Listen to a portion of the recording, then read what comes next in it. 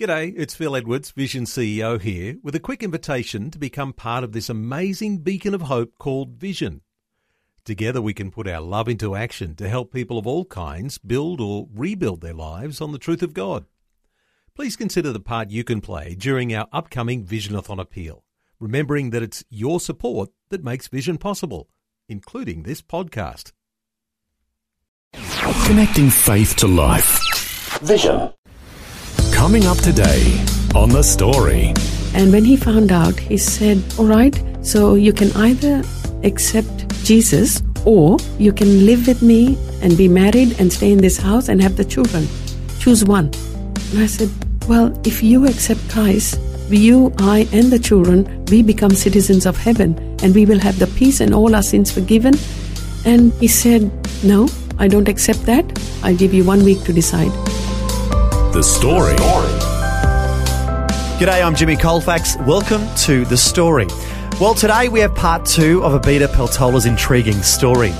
As we heard last time, she was born in India and raised in a strict Muslim family. She eventually moved to Fiji to marry a man who was picked out by her sister. Her life took an unexpected twist one day when her sister told her that she had put her faith in Jesus Christ. How was Abida going to respond? Would she use this information against her sister so that she would finally become her parents' favourite? Or would she find out more about Jesus and why he had had such a profound impact on her sister's life? Abida Peltola shares more of her story with Eric Scatterbo. And when she challenged me, are your prayers being answered?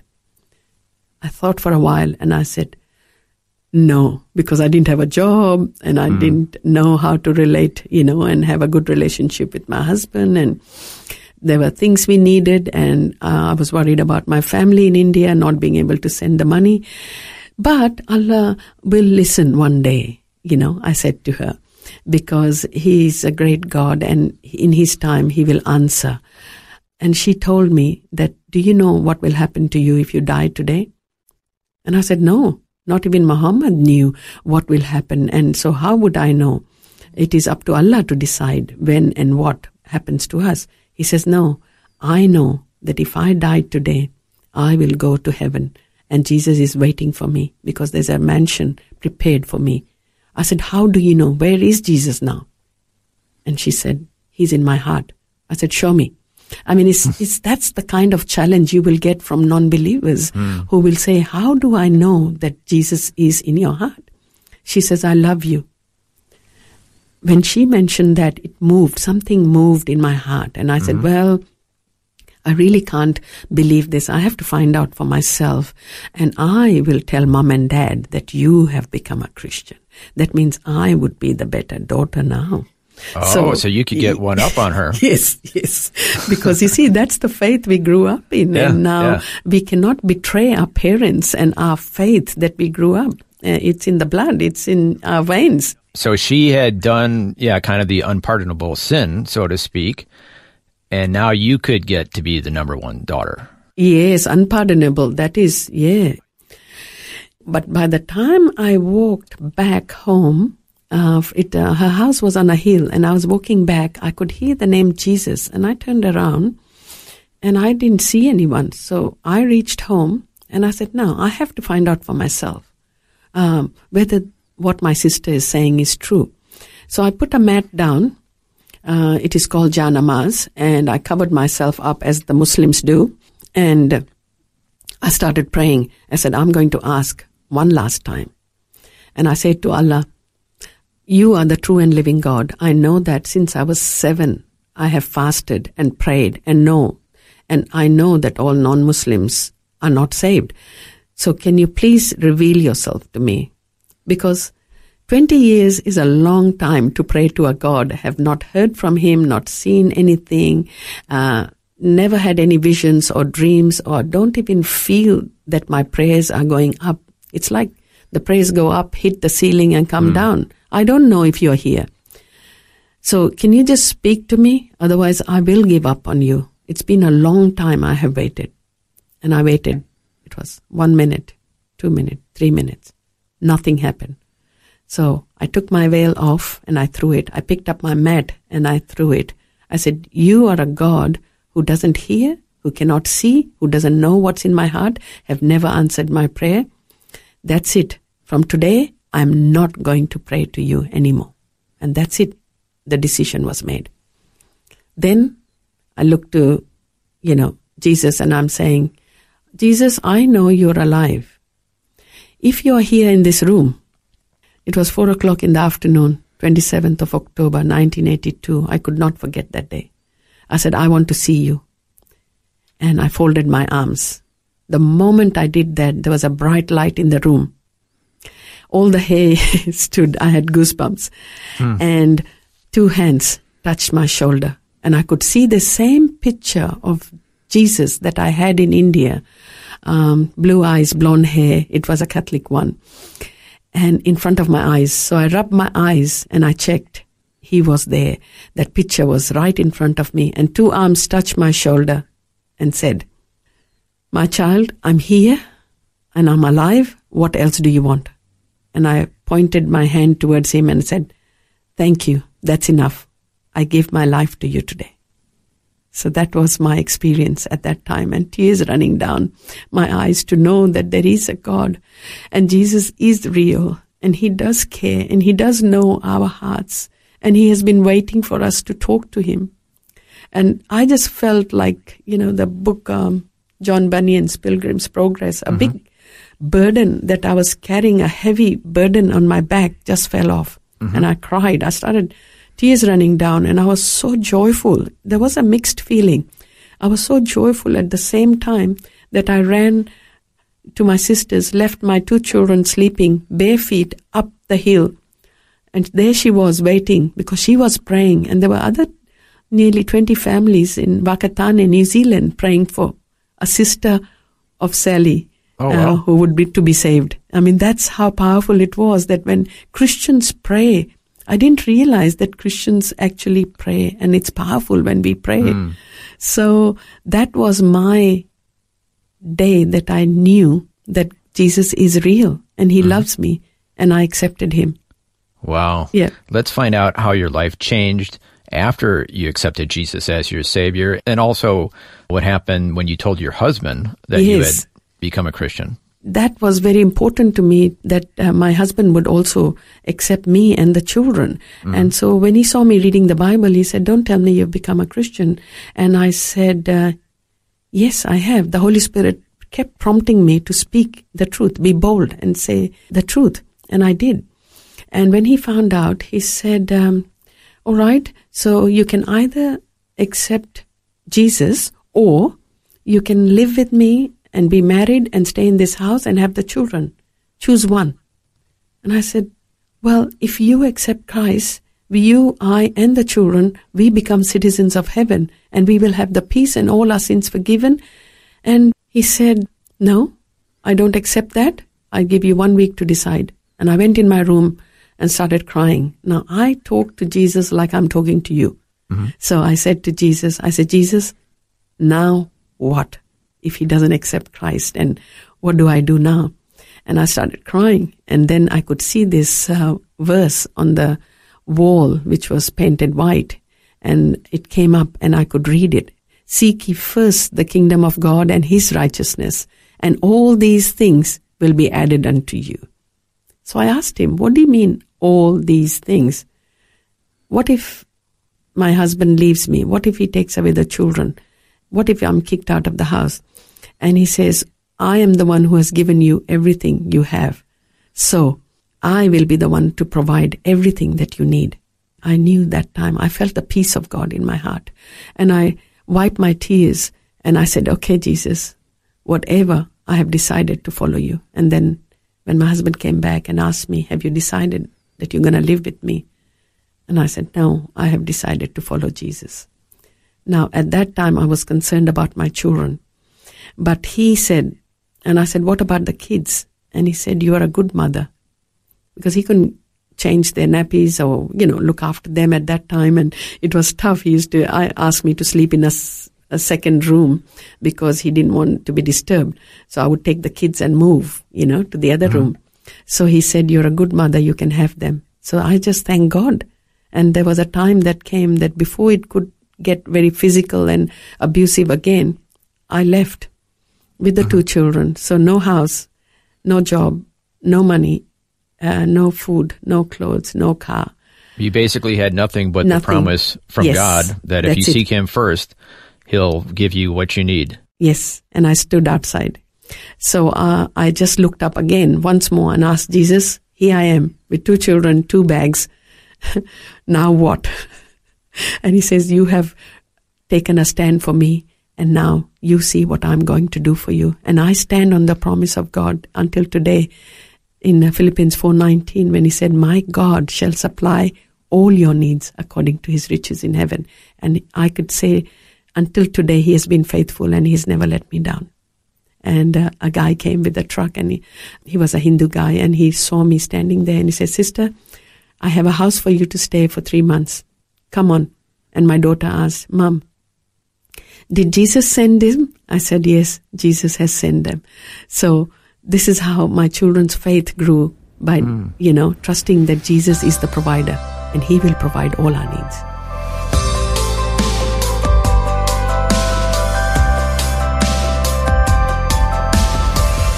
You're listening to The Story.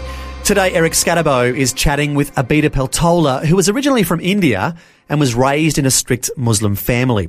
At this point in the story, she's become a Christian and has just been kicked out of her home by her husband, along with their children. We'll find out what happens next in her life and how the Lord abundantly provided for her when we return. The Story.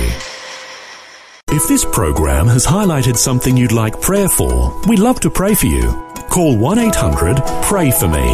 That's 1-800-772-936. It's a free call. Or text 0401 132 888.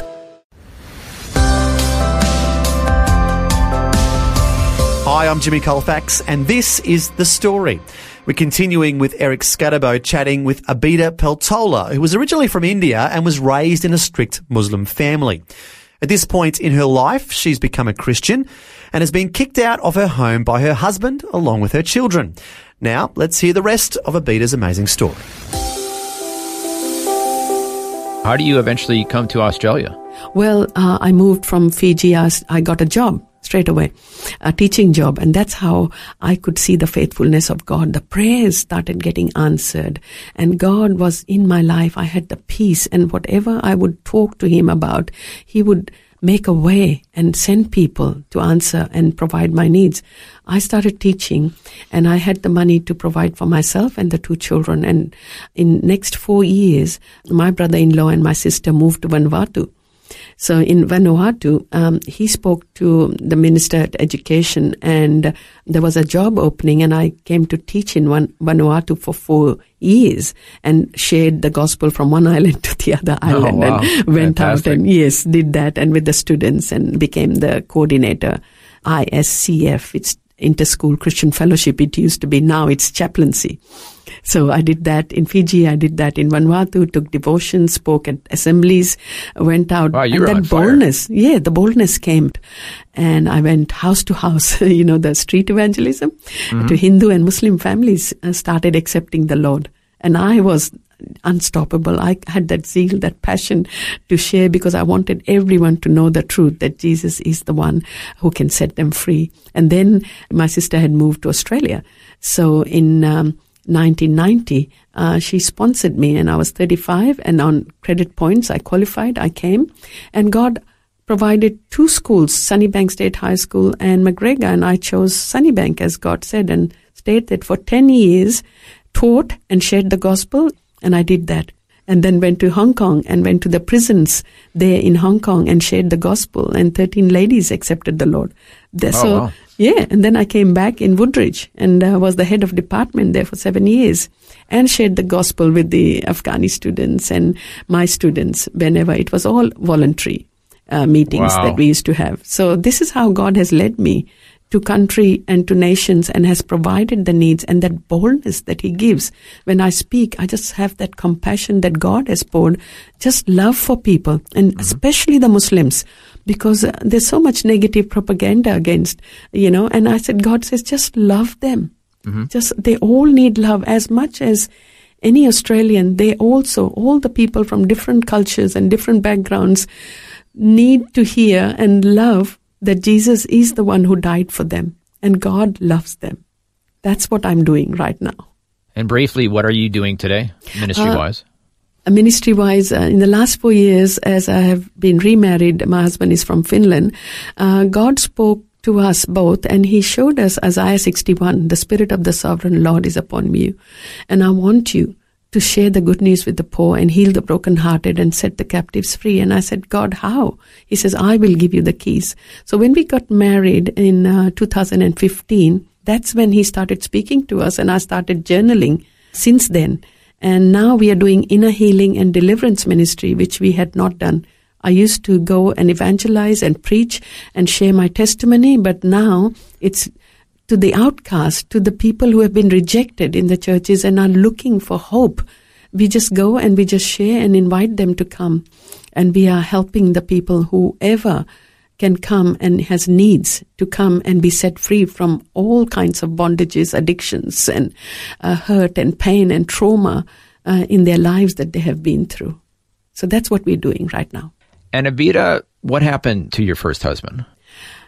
Okay, my first husband thought that, because there's no respect for people in our cultural background, a divorced woman with 2 children, he thought that life would be tough and I will come back.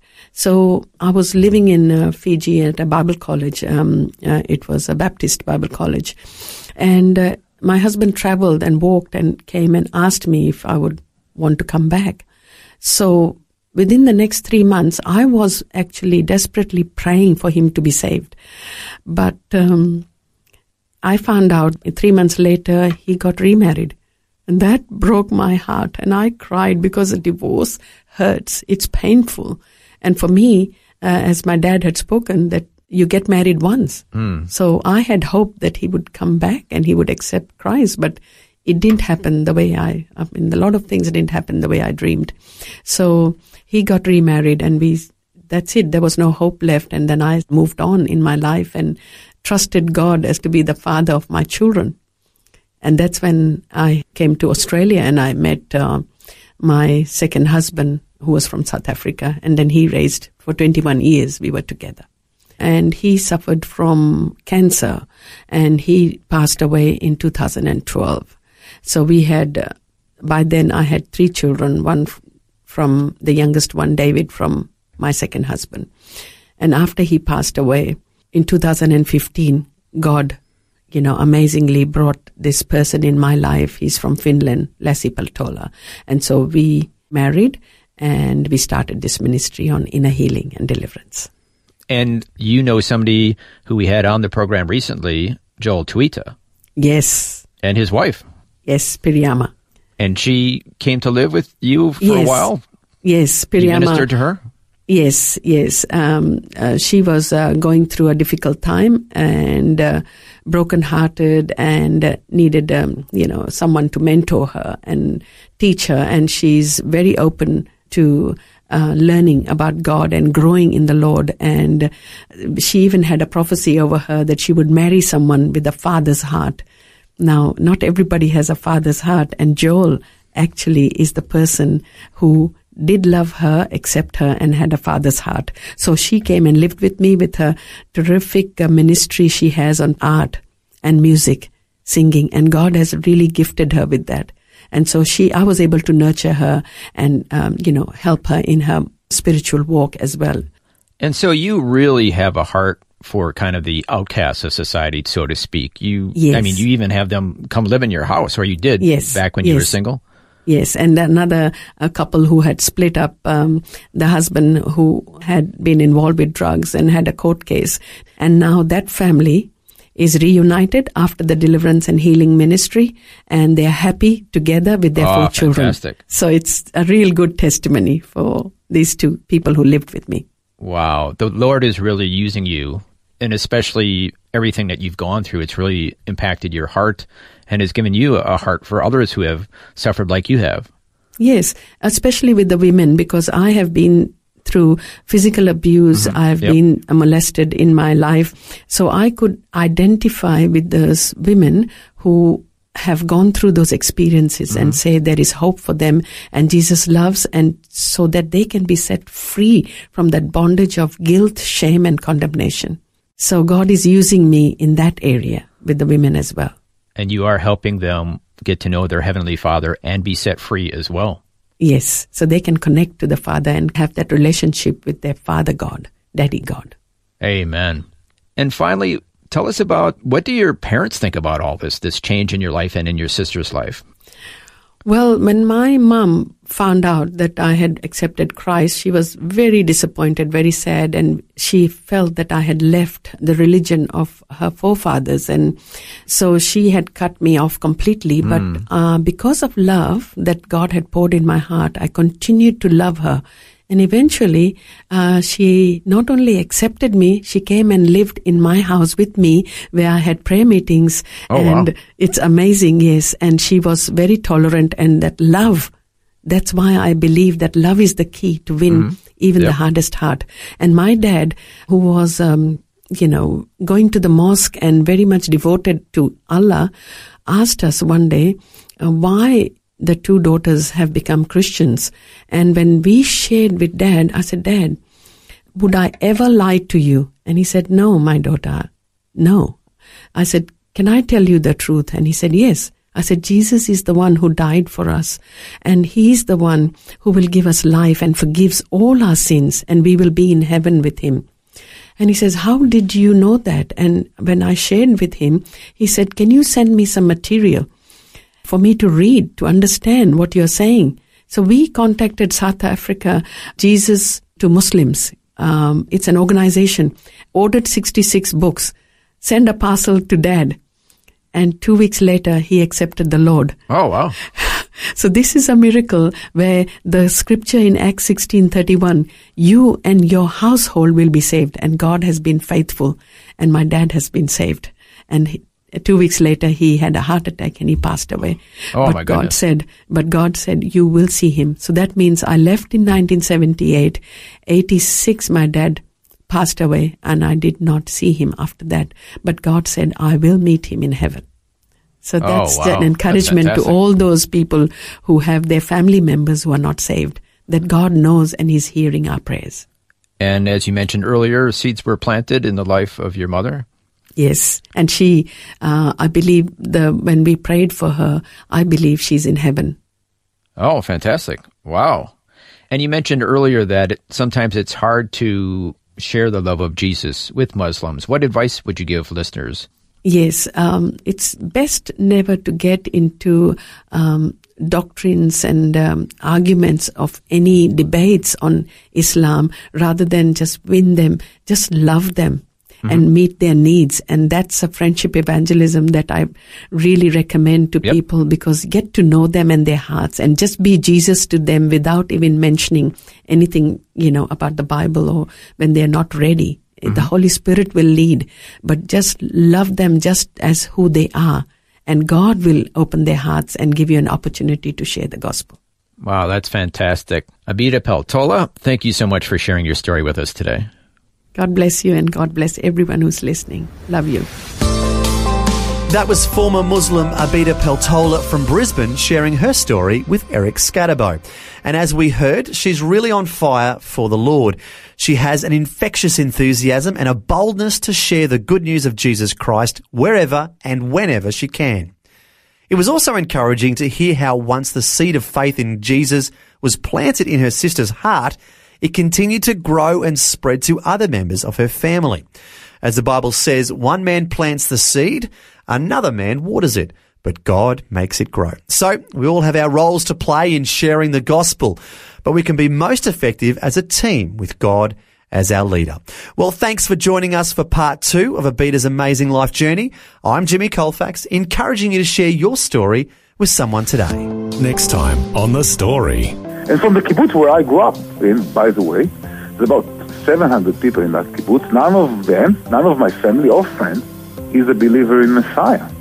God needed to take me from Israel, once again, literally, to the end of the earth, because in Israel, I could never see God, because I was blinded by the things that I've been taught. Omri is a Jewish believer in Jesus Christ, otherwise known as a Messianic Jew. He's come up with a fascinating idea for how to be a blessing to Israeli travellers. It's called HIT, H-I-T, and it stands for Hosting Israeli Travellers. He'll explain how it all works and share his story next time. The story. Just another way Vision is connecting faith to life.